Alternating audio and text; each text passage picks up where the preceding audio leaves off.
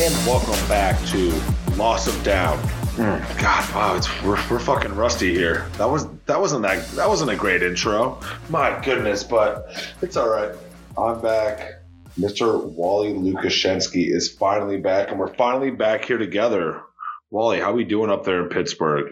It's been rough this last week, Steve. I'm not gonna lie to you. It was tough. I've been battling the COVID here, and we're healthy into 2 weeks, and I'm still dealing with symptoms. But we're here. There's football, and honestly, that just makes it a good day. I'm ready to get back. I'm ready to shake off a little bit of this rust with you, man. We've been able to. Well, we've had a couple episodes out. It's mostly a solo episode from you, where we kind of made a makeshift conglomerate episode here a couple weeks ago, but it's finally great to see that ugly mug of yours, bud. Yeah, no, I'm glad to be able to look at your ugly face too. It's kind of what this podcast is about. We got those faces for radio. So without further ado, Steven, it's time to talk a little bit of football. Steven, Deshaun Watson is probably the least happy person in the entire state of Texas right now. He wants nothing to do with being in Houston. Looks like it's an ownership issue with him. The problem with Deshaun Watson is he's too good. People are being speculative right now that it would take at least 3 first-round picks to pull him out of Houston. And whether or not that's a smart move, you understand what cheap ownership is and how people overvalue draft picks in the NFL. So what have you been thinking about when you're watching this? Do you think he is going to be able to get out? Or do you think he's ultimately going to be stuck there in Houston for the foreseeable future? Well, first off, state of Texas cannot get their quarterback situation correct between Deshaun and obviously you got Dakota Prescott in Dallas. Deshaun Watson, I'm cleaning the house on draft picks for this. Who gives a shit about first round talent that can develop into something when you have someone who's already fully developed? I mean, the man did nothing but led the league in passing yards this year with Brandon Cooks as his number one. Will Fuller balled out for a little bit, missed him in the last few games because of the suspension, obviously, for the PEDs. But let's get Deshaun Watson out of here. I know we were chirping about it during the season, but it was more of a pipe dream. We never thought that anyone was going to pull the trigger on this. But man, the front office, the GM, everything imploded on themselves. Obviously started with Bill O'Brien here earlier in the offseason, trading DeAndre Hopkins. Deshaun Watson, let's get this man out of here, but let's also keep him in the AFC. Sorry, that's a little bit of jab at you.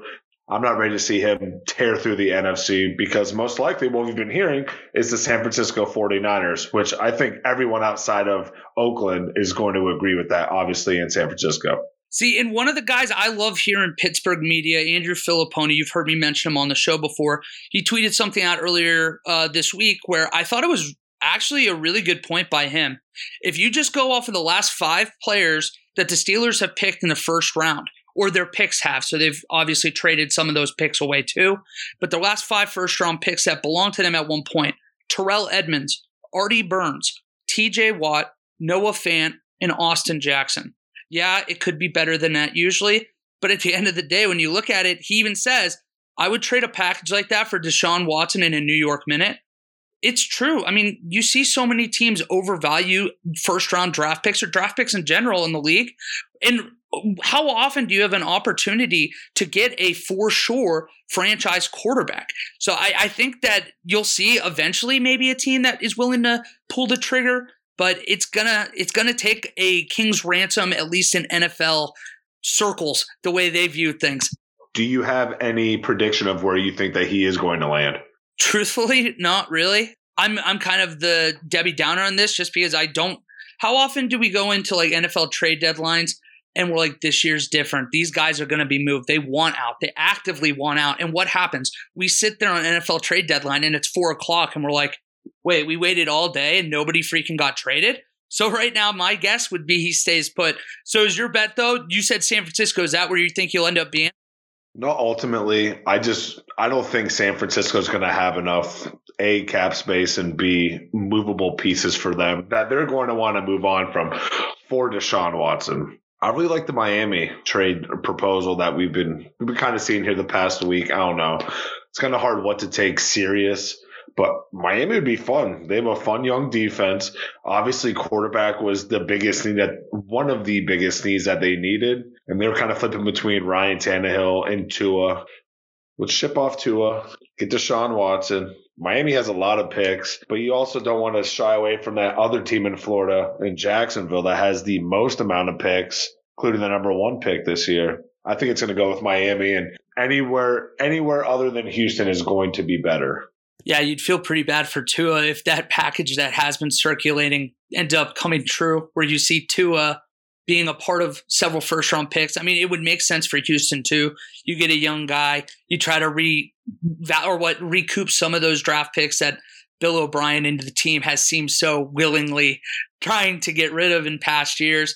But it'll be something to keep an eye on. But what's something that we saw happen earlier today, which is kind of a little bit of breaking news, Phillip Rivers, the man, your NC State boy, he's finally hanging it up after a wonderful career. He's without a doubt going to be in the Hall of Fame. Probably we're looking at 2025 in 4 years when he's eligible to get off.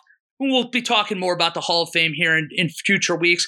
But I guess I just want to get your take on Phillip Rivers finally deciding enough is enough. And he's okay with the fact that he never got that ring, which is unfortunate for him. But what were your takeaways from this? Phillip Rivers had his window closed for that Super Bowl ring a long, long time ago. It was him, Damian Tomlinson, and then you have, of course, Antonio Gates. That was the 3 that should have won the Super Bowl, but obviously you had Peyton Manning and Tom Brady. You were never going to get there. This year you thought maybe they could have potentially made a run. Wasn't going to happen, but man, ugliest throw we've ever seen is finally out of the league. Worst trash talker is out of the league. God, he is – honestly, Phillip Rivers is kind of a cocksucker. But I grew up outside of the Raleigh area, so I briefly remember Phillip Rivers going to NC State, balling out there, and then, hopping up into the league, dominating for the Chargers for decade plus. So it's one of those quarterbacks you're seeing now, especially myself. I saw him grow from college into the pros, and now he's retired. It's just a rude awakening call that we're fucking old. That's the craziest thing, too, is that what might happen in the course of, at the very least, 24 months, you're going to see Eli Manning, you're going to see Drew Brees, you're going to see Phillip Rivers, and there's still a decent chance that I think if this year's not the last year, next year will be Big Ben's last year. You're right, it makes us feel old, but more on Drew Brees and them later. But one thing I will say for Phillip, it's a shame that he really never – it feel like every time he was close to getting to the Super Bowl, something would go wrong. It seems like people have already forgotten he was playing on a torn ACL in the AFC Championship in Foxborough with LaDainian Tomlinson in that Chargers team.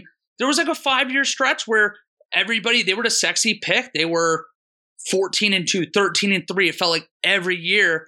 But you're right. He couldn't get over that Tom Brady and Peyton Manning AFC.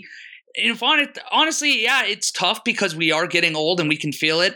But we got really lucky to get to grow up in such a great era of quarterbacks. And it looks like this next one might be just as good, if not better.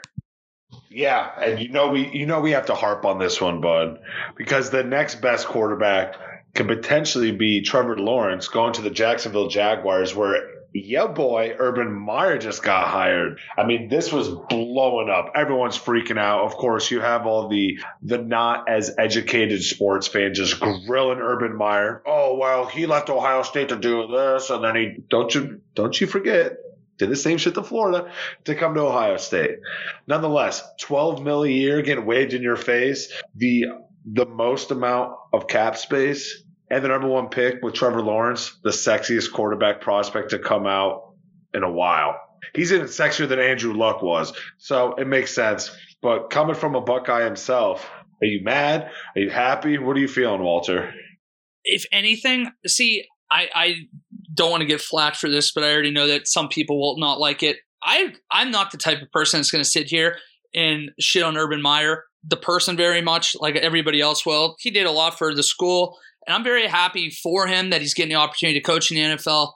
All of that being said, I think the biggest question mark for me, at least, is he going to be able to translate? I thought that while at Ohio State, while at Florida, while at Utah, his biggest claim there was that he was an outstanding recruiter. His in-game coaching, I felt like, was it left a little to be desired, especially at the late when the game was changing and it felt like he sometimes refused to adapt. You'd see JT Barrett run the ball 25, 30 times a game. What will we see from Urban Meyer at the next level? Is he going to be willing to trust other coaches that might be able to coach the NFL game or play call, at least in the NFL game, a little bit better? I'm excited. I'm a little nervous. I don't know how it's going to go. One thing I will say is if you are going to walk into a situation like Jacksonville, having that plethora of picks, cap space, the future seemingly can be bright, especially if you do hit on that quarterback they will take at number one. Whether that's Justin Fields or someone else is yet to be seen. I think it's going to be, or Justin Fields. Yeah, it'll be Trevor Lawrence. Sorry, I'm Buckeye on the brain. But yeah, likely it will be Trevor Lawrence. I don't know how it's going to go. I'm a little skeptical right now. Hey, you know what? This is what this time of year is about. It's for people like Jacksonville Jaguar fans and Duval to get excited. And good for them. They finally have something to be excited about pretty much since that Myles Jack play in the AFC title game against Tom Brady here about 4 years ago. So we'll see. I'm not very hopeful for his success there. I'd be interested to hear what you think if you're in a similar spot or if you think he will be able to transition well. That's always the biggest question with this is that transition. Yeah, he's a great recruiter, but you're not going to be doing that in the NFL. You're not going to be looking at these grown men's parents saying, we're going to take okay of him or we're going to take perfect care of him. No, you're not going to do that. You're going to have to look these grown-ass men in the face. They're going to be worse than the college kids that you would have to deal with personality-wise, that is, because they're getting paid millions of dollars. They're not here to get coached. So it's going to be very, very interesting to see how Urban is going to play this. Obviously, he's already came out, nipped it in the butt. He's now looking to poach a bunch of the OSU players, but definitely thought Zeke going to Jacksonville came across my mind to pair up with Trevor Lawrence. You said Zeke. You think that might happen? You're thinking Ezekiel Elliott goes to Jacksonville? Nah, not really. But if they're going to be overpaying Dak, and if his sluggish performance goes into next season with, a fully loaded and healthy offense, I wouldn't be surprised if they're starting to throw that around. Yeah, it will be interesting to see here what Jacksonville does end up doing. I mean, they have to rebuild an entire team. You don't win your first game of the year and then lose 15 straight without there being obvious problems. But we'll see. We'll definitely see. Last thing we want to talk about real quick before we jump into your Packers going to the NFC title game, one win away from the Super Bowl. It's important to talk about, too. We usually we're going to focus on players. We're going to talk about coaches, the actual teams. What we haven't talked about a lot this year, we've got to see a couple cool things happen with the NFL officiating. Usually they're the evil empire. I hate them. Yesterday was the 19th anniversary of the Tuck rule. It's still sore in my brain. But this year we had a couple cool things. We had the first all-black officiating crew referee a game. And now you're going to have Sarah Thomas is the first woman who's ever going to officiate a game in the Super Bowl. It's a big deal. It's not something that I feel like the average fan's going to be looking at very much. You don't really focus on the referee unless bad things are happening for your team. But this is the culmination of a year's work of hard work for all these referees as well. You don't accidentally get picked for this. So good for her. It's exciting. Hopefully this opens doors for other people in this league. Nothing else to say other than congratulations to her. It's great to see. Yeah, and to your point, Wally, having her in there, obviously she knows how to fucking deal with these players. They're not just going to throw any of the women refs that they have in here. Obviously, she's the most experienced, and she knows how to deal with some shit. So kudos to her. And it's going to be the biggest game of the year. So I can't wait. As long as the national anthem is over whatever the prop bet is going to be, that's all I care. And she doesn't fuck up my Packers winning, but we'll get to that here. I'm glad you brought up prop bets. That's something we're for sure going to be doing in that week leading up to the Super Bowl. Since we're only going to have one game to bet on, we're going to have more than our typical. We're going to have the passing yards prop. My favorite prop, Steven, what color is the Gatorade going to be at the Gatorade bath at the end of the year? I'm a big blue guy. Feeling blue. Always do. Well, you can't also forget one of my favorite is who is the MVP going to think first? Because obviously they have the mic right there. God is typically the favorite.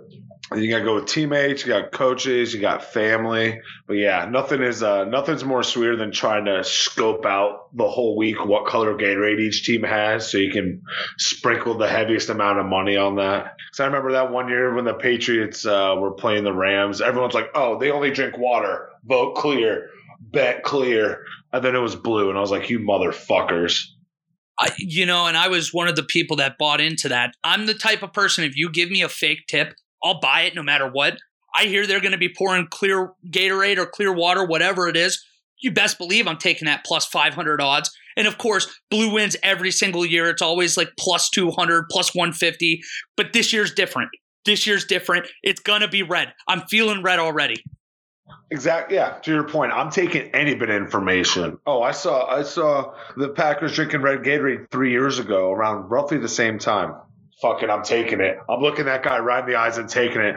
Like when that homeless guy told Jimmy Haslam to fucking draft Johnny Manziel, and he was like, all right, bet. And I'm glad that you brought up the Packers. I'm going to let you sound off now. We finally got out of a few of these little talking points early on to the real deal now.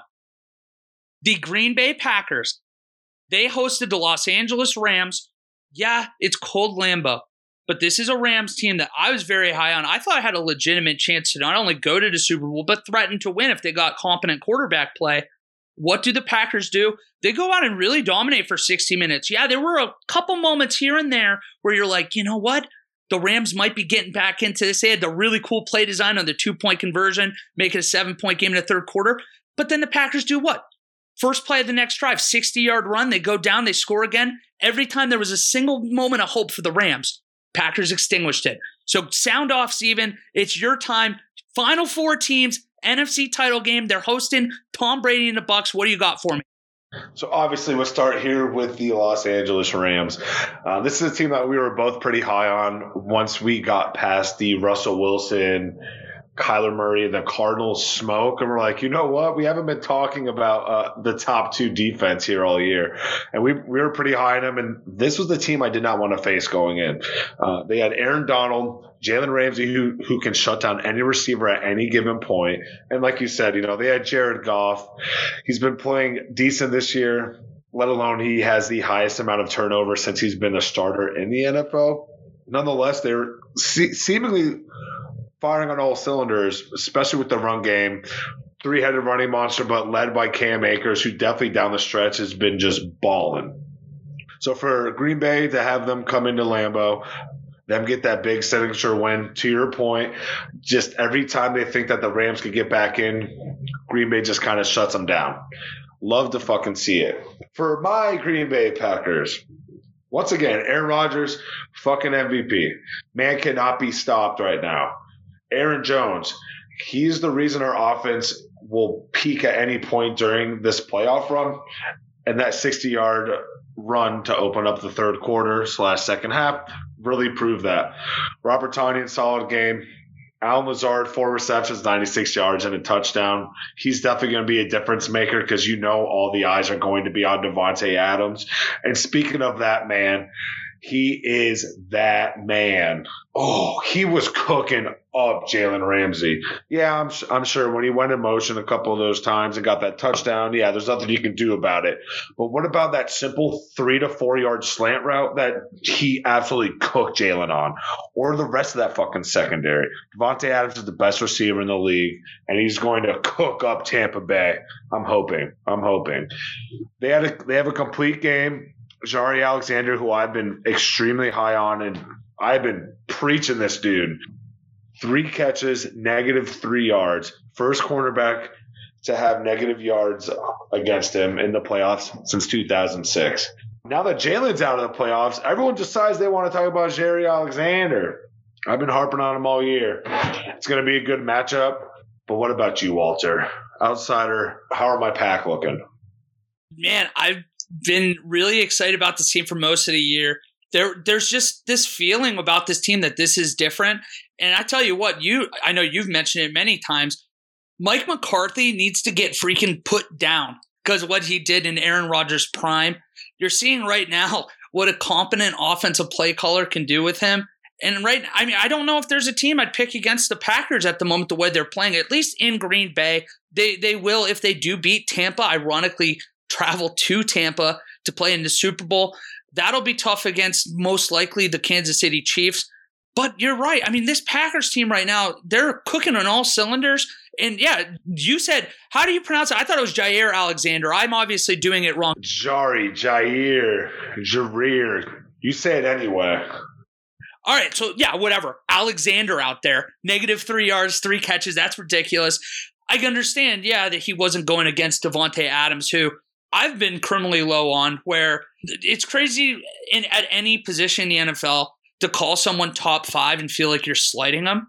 But as this season's gone on, like the guy's making a legitimate claim to be the best wide receiver in the NFL. And if not, he's on that level. Whatever it is, he's on the DeAndre Hopkins level. He's on the Julio Jones level. He is that kind of guy. Now, what will be interesting, and we'll get into it a little bit more when we're doing the breakdown next week, but how's Alexander? Yeah, he's going to be matched up against one of legitimately 3 number 1 wide receivers in Tampa. The question's going to be, can the Packers find a way to slow down the Chris Godwin, the Antonio Brown, maybe the Mike Evans when he's on one of those other guys? So that'll be interesting going forward. But dude, this was just a clinic. This has to have Packers fans feeling really, really, really good going into this next week, especially when you consider the fact Tampa Bay wasn't all that impressive. No, they aren't. But at the end of the day, they have Tom Brady. But Green Bay's defense has been playing well down the stretch. We're playing complete football games here the past few weeks here, the end of the season and start of the postseason. So the confidence is good. This isn't giving me the vibes of the run that they made in 2010, 2011.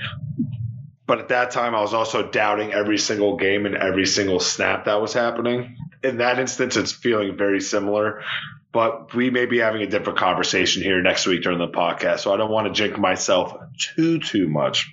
Yeah, well, if I want to do the whole look back at history in 2010, 2011, guess who came out with their little knockoff of black and yellow then? Lil Wayne with the green and yellow. Guess what he did again? He's back at his old games. Maybe it's a sign of things to come. I'd be excited about your Packers.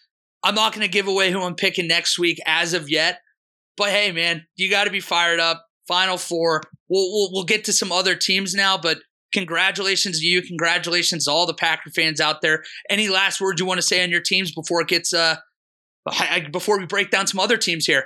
I mean, if you got Weezy putting out remixes of his own songs 10 years later, then you guys know you're fucked. We're coming. Aaron is coming.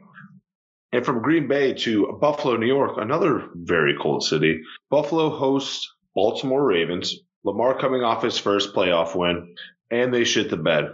Big surprise here. Buffalo Bills coming out with the win, going to the AFC Championship game against the Kansas City Chiefs. We will cross that bridge when we get there. Lamar Jackson, 1-3 in his playoff games, 30-7 in his regular season games. Man just cannot get it done consistently in the playoffs. Looks like Mark Ingram gets cut day after this. Josh Allen didn't have a great game, but good enough to get it done. Has more wins than Lamar Jackson. Let's give this man some fucking credit, finally, Wally. But to wrap it all up, what do we think about the Bills after this game and, of course, the Ravens? For me, this was a game where I'm not trying to rag on Josh Allen. He just came off of 2 consecutive wins. But this is a game where both quarterbacks have had issues in their postseason games thus far in their career.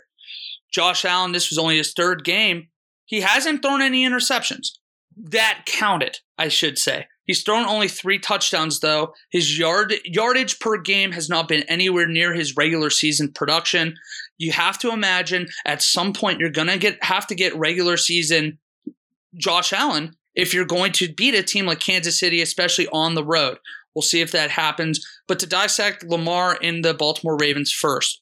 Lamar, he's now 1-3 in playoff games. He's 30-7 in the regular season.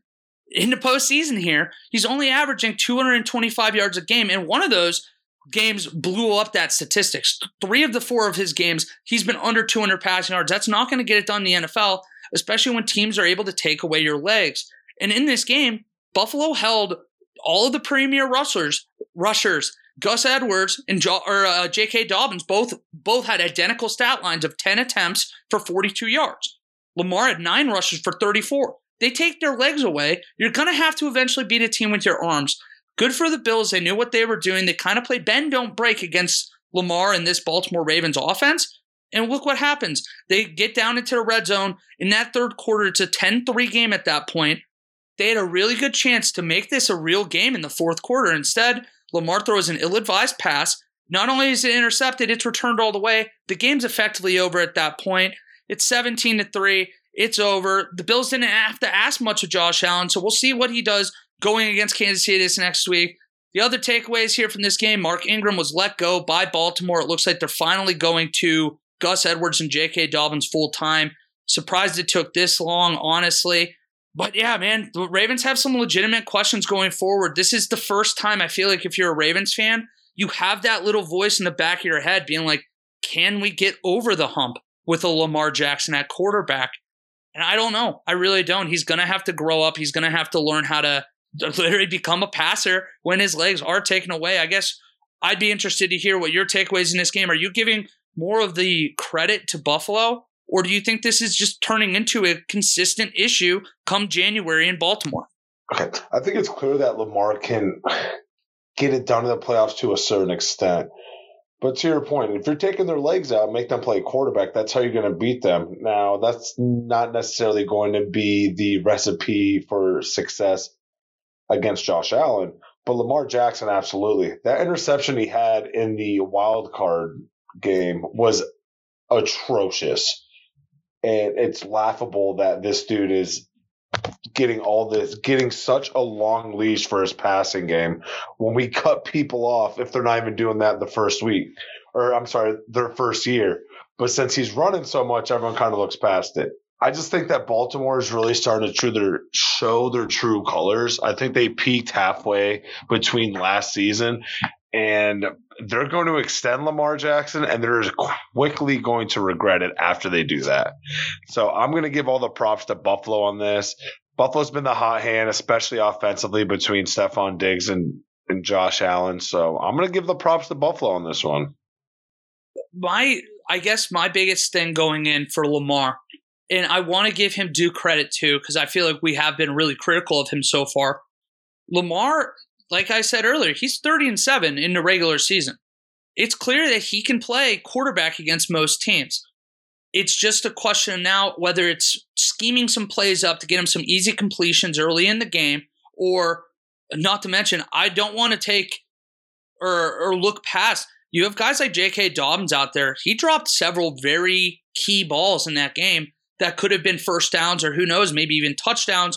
One later in the first half where he dropped a pass on third down on a screen pass. Buckeye fans remember that, eerily similar to what he did in the Clemson game, 2 critical drops in that semifinal last year. That's an issue too. So it's something to keep an eye on. I don't want to say that they need to move on from Lamar yet. He is only in his 3rd year. There's a lot to be excited about, but at some point he's going to have to win games with his arms, because teams in coaching, like McDermott, like Andy Reid, any of these good coaches out there in the league, they're going to be able to scheme up defenses to give him fits, and it's just going to come down to the fact you have to win the ball game with your arms sometimes, and we're going to have to see that growth as a quarterback, or Baltimore might be in a really awkward situation here in a few years when that mega contract's going to have to come up.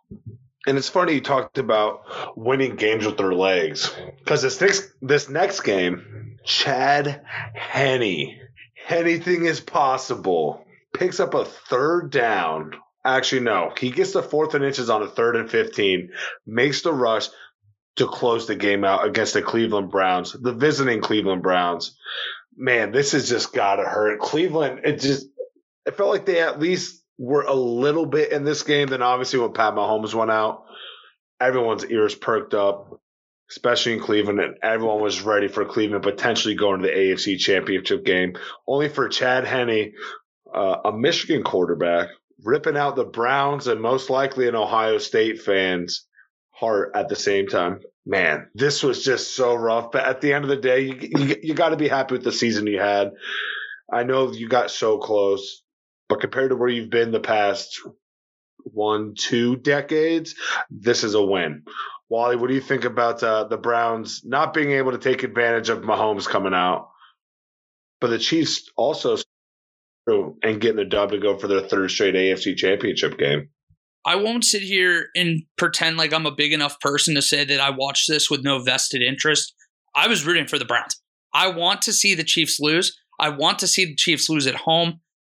And honestly, credit to Chad Henne, finally able to beat an Ohio team. He couldn't do it when he was in college. Might as well do it now when he comes in late in a game and just hold on to a game. I'm going to give due credit to the Chiefs before I go to the Browns. We've been saying all year, this feels like our pick. I've been picking them for the Super Bowl. To me, until I see someone legitimately beat them, they're not going to lose. They went 14-1 with their starters this year. The last game of the year against the Chargers, they didn't play anybody. We all have said they looked a little underwhelming at times this year. They went 14-1 with their starters, and we're talking about them being vulnerable. They look bored in the regular season. This is a Chiefs team, assuming Mahomes is healthy and ready to go on Sunday.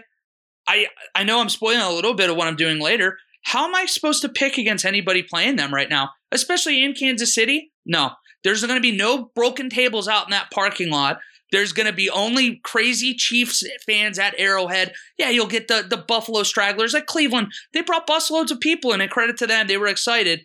It doesn't matter. You take those road fans out of it immediately when you have a guy like Patrick Mahomes. Mahomes in that game, every single drive he had ended in a scoring drive or a missed field goal in the one opportunity, with the exception of the drive he got hurt on. Mahomes is a machine right now. Even when he doesn't look that good, he's scoring at will. I get the Browns defense isn't nothing to write home about right now. But dude, they're just legit. I'm picking them against the Bills. I know, again, spoiling it, no problem. That's going to happen. But you got to, this is just a great team. This is a great coach game by Andy Reid too. To have Chad Henne, first of all, credit to him, the guts, the grit to get 14 yards on that 3rd and 15 to put Andy Reid in a position to go for it. All the credit in the world, and then Henne to make the pass. I know it's a dump down. I know it's a little short route, a protection route, make it easy on the quarterback, but he had to complete the pass. And they got the first down. They're going to host another AFC title game for third straight time, and they're probably going to win that game. Now, for the Browns, I would be so excited as a Cleveland Browns fan right now. Baker Mayfield's proved that he's going to be your guy. Finally gets a little coaching stability, and you got to see him grow throughout the year. That confidence is a benefit. It's not a bad thing. Yeah, he had the terrible pick to Tyrann Mathieu, who, by the way, talk about Mr. Playoffs. Tyrann Mathieu, if there's any defender in the league right now that can say that he steps up once the bright lights come on in January, it's Tyrann Mathieu. The guy's been a big game player all the way back to LSU days. The guy just shows up when it matters, and that's something to keep an eye on too. But the Browns now, you have such a great base. You have a ton of cap room. You have a coach finally, and you have a quarterback. Take a deep breath. Your future is so bright, and you should be really, really excited. And who knows what happens if Rashard Higgins doesn't fumble that ball through the end zone at the end of the first half. Instead of 19-3, you might be looking at a 16-10 game, and the Browns are getting the ball right back again to start the second half. It really felt like it flipped the game. It's just one of those matchups where you could not have any mistakes. The Chiefs are too good. You needed to play a flawless game and get help. They got help, and they still weren't able to win.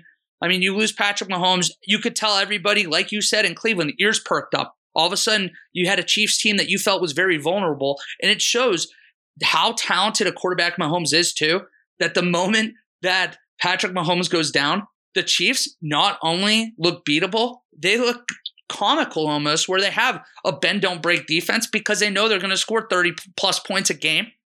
So they had a shot, and credit to Andy Reid for realizing that and going for it on fourth down at the end of that game. It tells me that Andy Reid has a ton of respect for the Browns offense and their ability to potentially score in a minute and 10 seconds, that he was deciding, hey, you know what?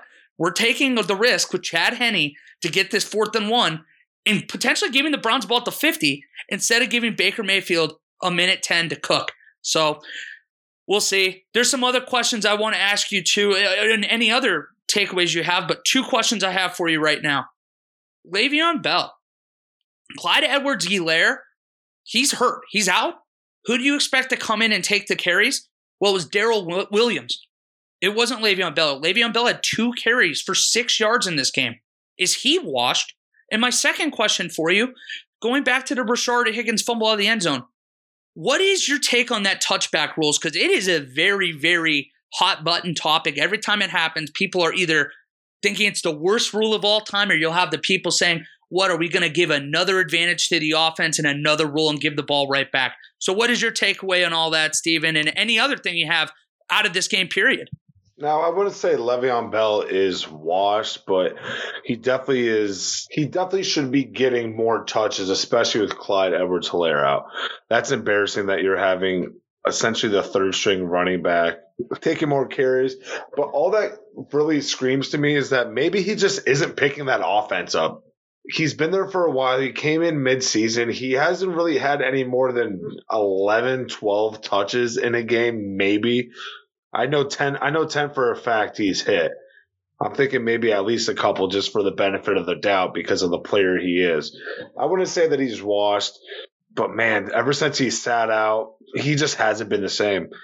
And I think whatever team or whoever team or organization picks him up after this year is going to have a good player because he will have an off season. He can get the playbook down, and hopefully he wants to play for a coach or organization that he wants to be there for. Hindsight is 2020. Looking back now, signing with the Jets is pretty shitty, but our eyesight was pretty clear when he signed with them in 2018. So I don't know what the fuck he was thinking in general. Now let's flip it over to the touchback rule.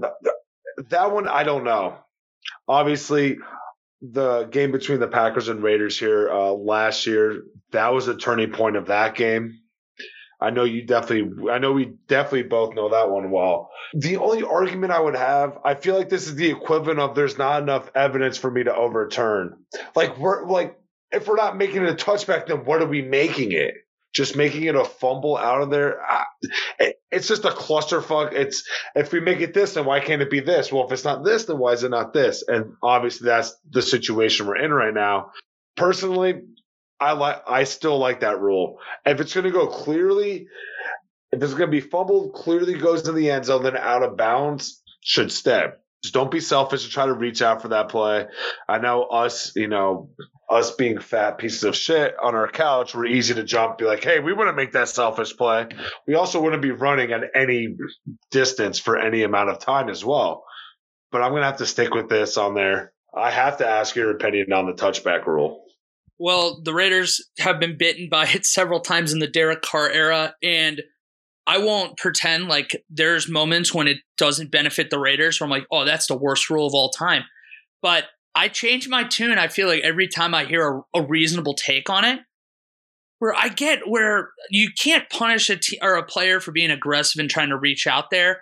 I understand the thought, but I do also agree with, it feels like every rule is going against the defense right now in the NFL, where if you were going to ask my honest opinion, I've heard one solution that I would entertain, and if this doesn't work, then to me, you got to just keep the rule as is. The only thing I can think of is they put the ball back at the 20, and let's say it was 3rd and goal. It's now 4th and goal at the 20. If it was 1st down and 10 at midfield, and it was a 49-yard play and the guy fumbled out of the end zone, it's 1st and 10 at the 20. That's the only thing I can think of where I'm like, all right, you penalize the offense. That would be the largest penalty in the NFL with the exception of pass interference on the defense that goes beyond 20 yards. So I think that would be a reasonable thing to look at. But if it's not that, you can't just give the ball back to the offense at the 1-yard line. Then to me, it's you reward the guy reaching for the ball for the end zone. I don't think that's right either. I think there's got to be at best a middle ground. If not, good. You know what? Sorry, the defense finally gets one to go their way. Can you at least agree with me that we have to keep it, because what is the viable solution or other rule we're going to put in place for it? I feel like this is the best way to go about it. Like I said, the only thing I can truly think of, it would be moving the ball back to the 20 for the offense. That would be the only thing I would consider where, like I said, if it was 2nd and goal at the 7, you fumble out of the end zone, it's now 3rd and goal at the 20. It turns into a 20-yard penalty. No one's happy. Problem is that you could argue it still benefits the offense. Then there's not too much of a penalty for reaching out. It's just a tough situation. You want to teach your players, especially in this situation with Rashard Higgins on Saturday or on Sunday, excuse me. If he doesn't reach out there and he goes out of bounds at the 1 yard line, you have first and goal at the 1 with 1 minute and 10 seconds left. You don't need to reach out there and give even more momentum to a Chiefs team. To that point, hadn't failed to score yet. And then what did they do? They walked down the field and it went from 16-3 to 19-3. And like I said, if he scores, who knows? The entire game, the complexion of everything, decisions, it's the butterfly effect. Who knows? So I don't know. It's just a tough rule. It sucks when it happens in situations like this, but I'm not opposed to you saying to keep it. I really am not. What if say they go out of the 1 yard line like Higgins did? What if they put it at the 1 yard line, but it's fourth and goal and you only have one play to capitalize on it? I mean, that's an idea. I think that I would be more. It turns into effectively a 2-point conversion play there. Man, that's tough. I can see what you're saying. I like the 20-yard thing, but I don't know. I'm not completely against it, Steven. That's some XFL rules. I don't want to get too into it, but add a little sugar and spice to the game, especially in a playoff game. Can never go wrong with that. To wrap up our last playoff game, a couple of GOATs. Tom Brady and Drew Brees face off, of course, right when Tom Brady got in here. This is the matchup that we're thinking about. But for a third time, oh my God, this is love. Tom Brady finally gets the best of the New Orleans Saints and Drew Brees. Tom Brady has been dog shit. Absolute dog shit against the New Orleans Saints this year. 5 interceptions, I believe, maybe the 2 touchdowns. Those touchdowns were just straight garbage time. But Tom Brady got it right. That defense came to play. One of the reasons I'm also scared as a Packers fan to be facing them this week, we will get to that here in a few minutes because this is our last game. Just like it was unfortunately Drew Brees' last game, or that's what it's seeming to be. So, Wally, finally, an NFC. Like, we don't have this in the NFC. You're used to this as an outsider, I guess. You had all the AFC quarterbacks always going at it between Tom and Peyton, and then even sprinkling Phillip Rivers and a plethora of other quarterbacks. But the NFC is not used to this. So this was the GOAT matchup. But what do you think of it, and what do you think of this being Drew Brees' potential last game? I think that just judging off of what we saw post-game, and it felt like we were intruding in a special moment, but there were several things where you got to see videos of Drew Brees and his wife basically accepting it, that this was probably his final game, kind of drinking it all in one more time. I know people are critical of Tom Brady because there are times when his team loses, he doesn't go out and show the proper respect to the other team. And it's easy when you're the winner, but credit to Brady. Brady came back out. He had a special moment with the Brees family, throwing a little touchdown pass to Drew Brees' son in the end zone while they were talking. And I think basically both realizing they're in the very end of their careers. Tom Brady maybe has a year or two left in him, but it's evident that Drew Brees he's not the same guy anymore. I mean, he threw for $134, and if it wasn't for the Jameis Winston trick play, this was a rout. I mean, 4 turnovers, 3 of them being Drew Brees' fault in this game, 3 picks. By the way, Devin White, have the game of your freaking life. Guy was unbelievable. It's sad. We touched on it earlier with the Phillip Rivers moment. It's just hard when you get to see these guys. For us, we grew up with them. These are the guys when you're in the backyard, you tell, hey, I'm Drew Brees. You're Mike. You're like, you could be whoever you want. Back then, it was freaking Dante Stallworth and oh gosh, what was the other guy? Marquise Colston. You have all these guys back then. You're them. I'm Drew Brees. Look at that. Or I'm Tom Brady. You're Randy Moss. You're Rob Gronkowski, not the other tight end. But it was an era where we grew up with these guys, and it's finally coming to an end, and that's really difficult. And it's a bummer that we didn't get a vintage Drew Brees, vintage Tom Brady matchup between these two guys. But at the end of the day, the better team won. The Saints had been a bad matchup for the Bucs all year, and the Bucs finally got over that hump. And I truly believe that we're probably seeing the best 2 teams in the NFC go at it this next weekend. And I think the winner is going to be very deserving. And not only very deserving, you have a potential home Super Bowl team hosting in their own building. If Tampa Bay manages to beat your Green Bay Packers next week, all of a sudden you get Tom Brady in his own backyard, has Patrick Mahomes come in. And man, that when we grew up as NBA fans, it was always are we going to get Kobe and LeBron? And it never happened. We might get Tom Brady and Patrick Mahomes. And I don't know if there's a better way for Tom Brady to potentially end out his career as winning 7 Super Bowls, more than any other franchise by himself, or Patrick Mahomes cementing himself as that next Tom Brady. So what is your, I guess, what were your emotions when you were watching that? It had to have been tough, even though you knew that you were going to have to play the winner of this game, right? I would have rather played Drew Brees, because obviously, if you guys have not seen the story already, he was playing with a torn labrum. He had a torn muscle in his foot. Obviously, the 11 broken ribs and the punctured lung that he sustained during the year. And I wanted Drew Brees up there. Drew Brees in below 25-degree weather in Lambeau with all of that. He was horrible outside of the dome before that, so I definitely wanted it.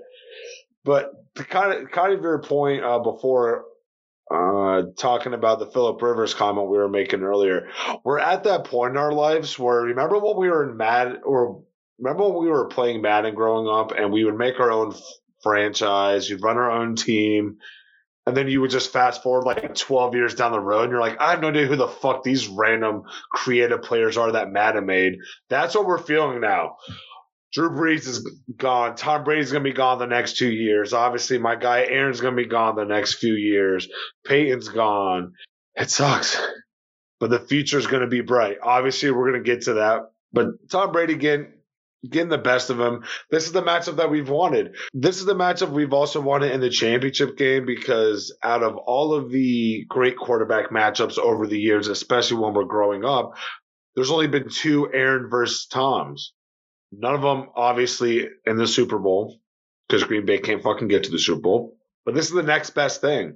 You have Tom Brady versus Drew Brees, and then we have Tom Brady versus Aaron Rodgers, and then we're going to have Tom Brady versus Pat Mahomes, or Aaron versus Pat Mahomes, which you were kind of underselling, by the way, Walter. That's not a bad second, kind of backup game to have, as Aaron versus Pat Mahomes, but it's a sad day in our lives. Like I said, we realize we're getting old. Drew Brees is 98% out the door, and we have a pretty damn good matchup coming up this weekend. Yeah, I just to say, you're 100% right, and I'm not trying to minimize Aaron Rodgers. If that's what it sounded like, that's definitely not what I meant. That's my fault. But yeah, that's another situation where Mike McCarthy needs to be taken behind the woodshed. Because, I mean, we should have seen Aaron Rodgers in the Super Bowl much more than we got to see him in his career. And we're finally, even at the tail end now, Aaron Rodgers is a lot like Tom Brady. He takes care of himself very well. There's a legitimate shot that we still get 4 or 5 more years of Aaron Rodgers. And if that happens, who knows? Maybe you sprinkle in another 2, 3, 4 more. You'll have more people outside of the Green Bay fandom that are going to be putting him in that GOAT class right now, where unfortunately, just purely on Tom Brady's more decorated, it's been easier for people to side with him, where the talent alone, I mean, there's a very good case to be made that Aaron Rodgers is the most talented quarterback of all time. He's got that Dan Marino vibe where he just hadn't got as much done in the postseason as you would have liked. It's just a thing.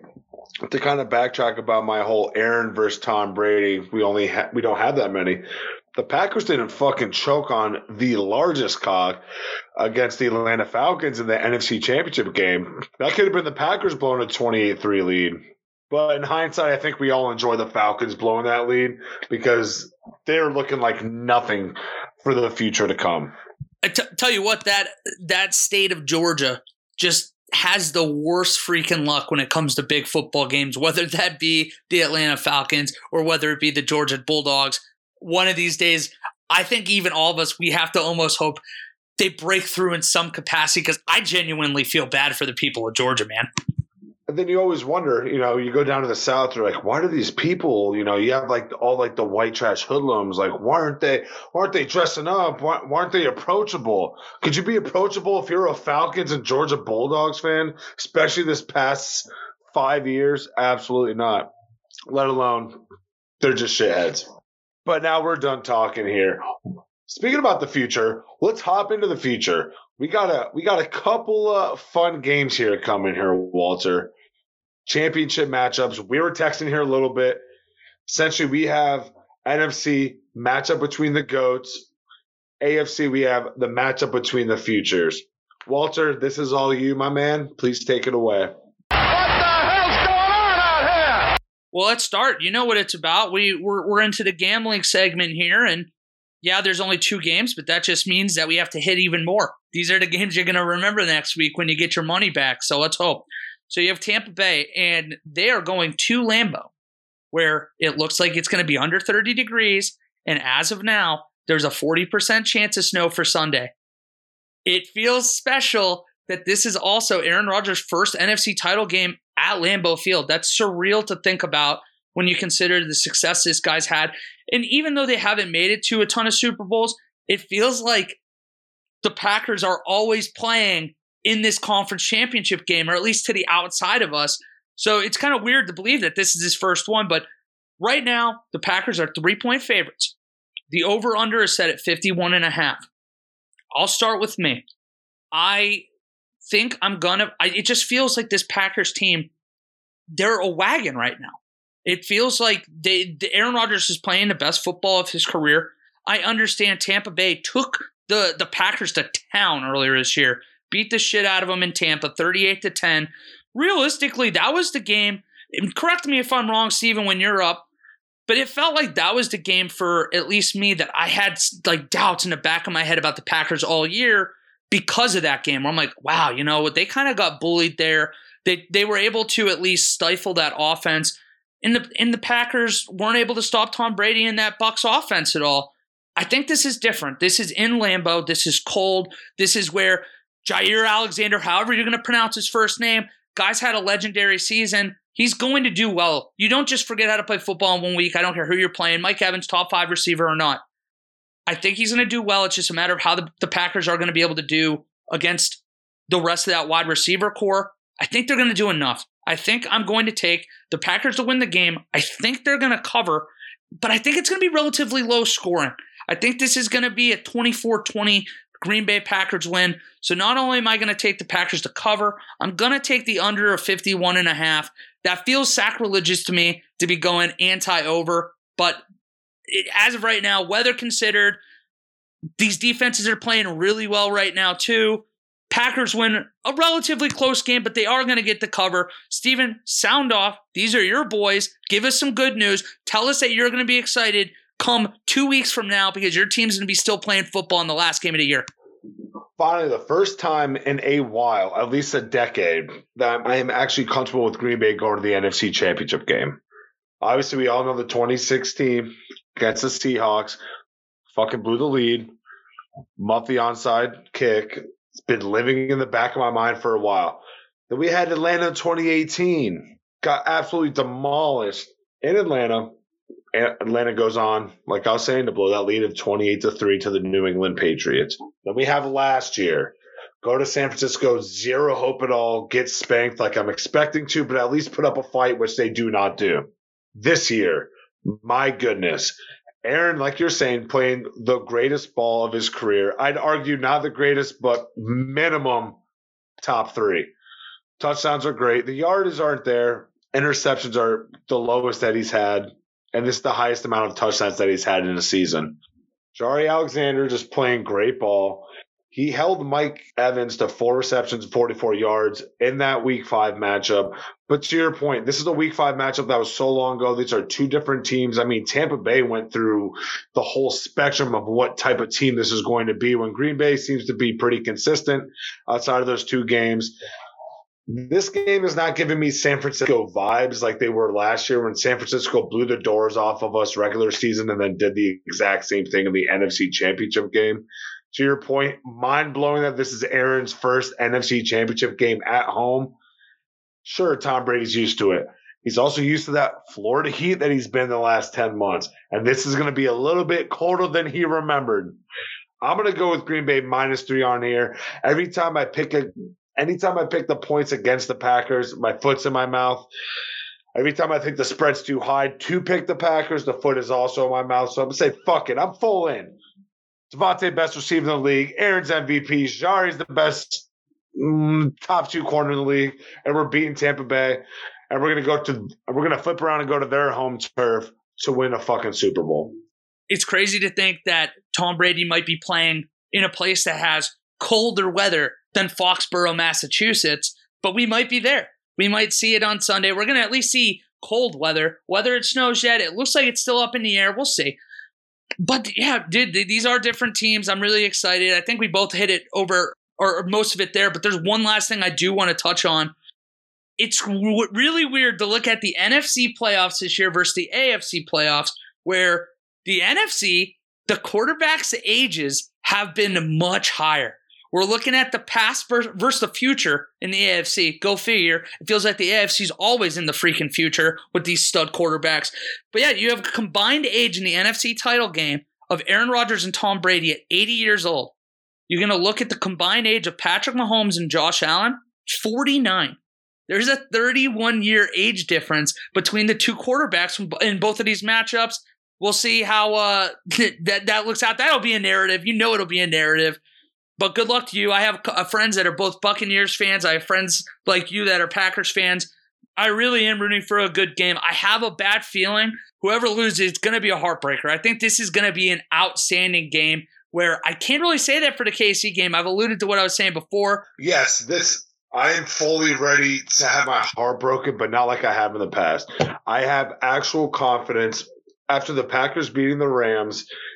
I feel like this is the next step. Take Tom Brady out. You're facing 2 top 3 defenses back-to-back week. You beat them both. How can Green Bay not have the confidence to beat whoever is coming out of the AFC? AFC is very good. The NFC has way more complete teams. That's what I'm saying. Whoever wins this NFC matchup, or I'm saying it now, is going to inevitably be the Super Bowl champion because of that reason. It's just crazy to me that we might actually look at a situation where Tom Brady, to win the Super Bowl, is going to have to not only go through, ironically, we have the Washington situation at quarterback, but he's going to have to go through Drew Brees, Aaron Rodgers, and Patrick Mahomes most likely to win a Super Bowl. If he wins one this year, you can make a legitimate case it's the most impressive Super Bowl in Tom Brady's entire career. I don't think that happens. I think your boy gets it done in Aaron Rodgers, but we'll see. It's going to be a great game on Sunday. I think Tom Brady and the Bucs will get it done next year on his second and final year of the contract and his career for this year. Just give it to Aaron since San Francisco is not in the NFC, and then have fun with him next year, Tom Brady. Yeah, that's at the point, too, where you say that now, but next year it's going to be, hey, you know what? Aaron Rodgers can have 3 Super Bowls. But you can have that in your mind where it's going to be, screw that. Tom Brady, you've got 6. Get out of here. We'll see you later, buddy. In the last game of this weekend, the AFC title game. You've already heard me. I've given away my pick, so I'll be quick right away, and then we'll break it down a little more. Buffalo's going to Kansas City. This opened, believe it or not, on Sunday with Buffalo being a -1 point favorite because people weren't sure about Patrick Mahomes' status. As the week's gone on and we're starting to see that Mahomes is likely going to be back, it's changed. It's over to KC is -3 right now. The over-under, to me, is a little low. It's at 53.5. It's going to be mid-40s. Similar to with Green Bay, there's only a 40% chance of rain showers right now. Who knows? As the week goes on, you know that'll change one way or another. I'm going with Kansas City. I'm going to take them to cover. I'm going to take the over. I just right now, until I see it, I don't think the Chiefs will be able to be slowed up enough on offense for a team to win. And you're going to have Josh Allen play the best game of his postseason career on Sunday to win. And we haven't seen it yet. So until it happens, I'm going to take the Chiefs. I'm going to take them win. This is 2 bend, don't break defenses right now. And I just think that Patrick Mahomes is the more equipped quarterback to be able to get over the hump this week. They win. To me, I think they're going to win easily. This, to me, has a vibe of like a 35 to like 20 win.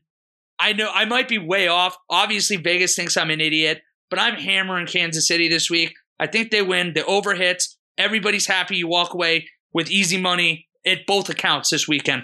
Steven, who do you have? What are you betting? And I guess who are you hoping to play in the Super Bowl? I feel like we have an idea, but let's hear it.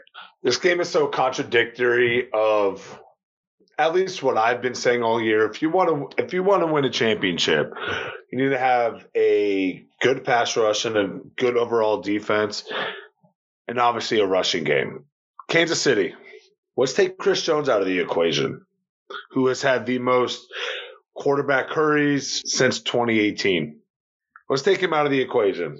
They have no pass rush. They also cannot stop the run.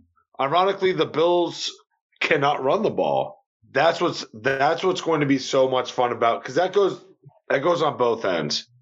These defenses are not fun. This is going to be an offensive ridden game.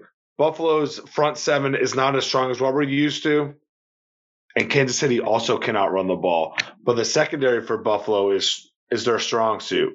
But good luck with that with the skilled players that Kansas City has. But with this, you're going to have to put what quarterback do you trust more? A 50% Patrick Mahomes or a 90 to 100% Josh Allen?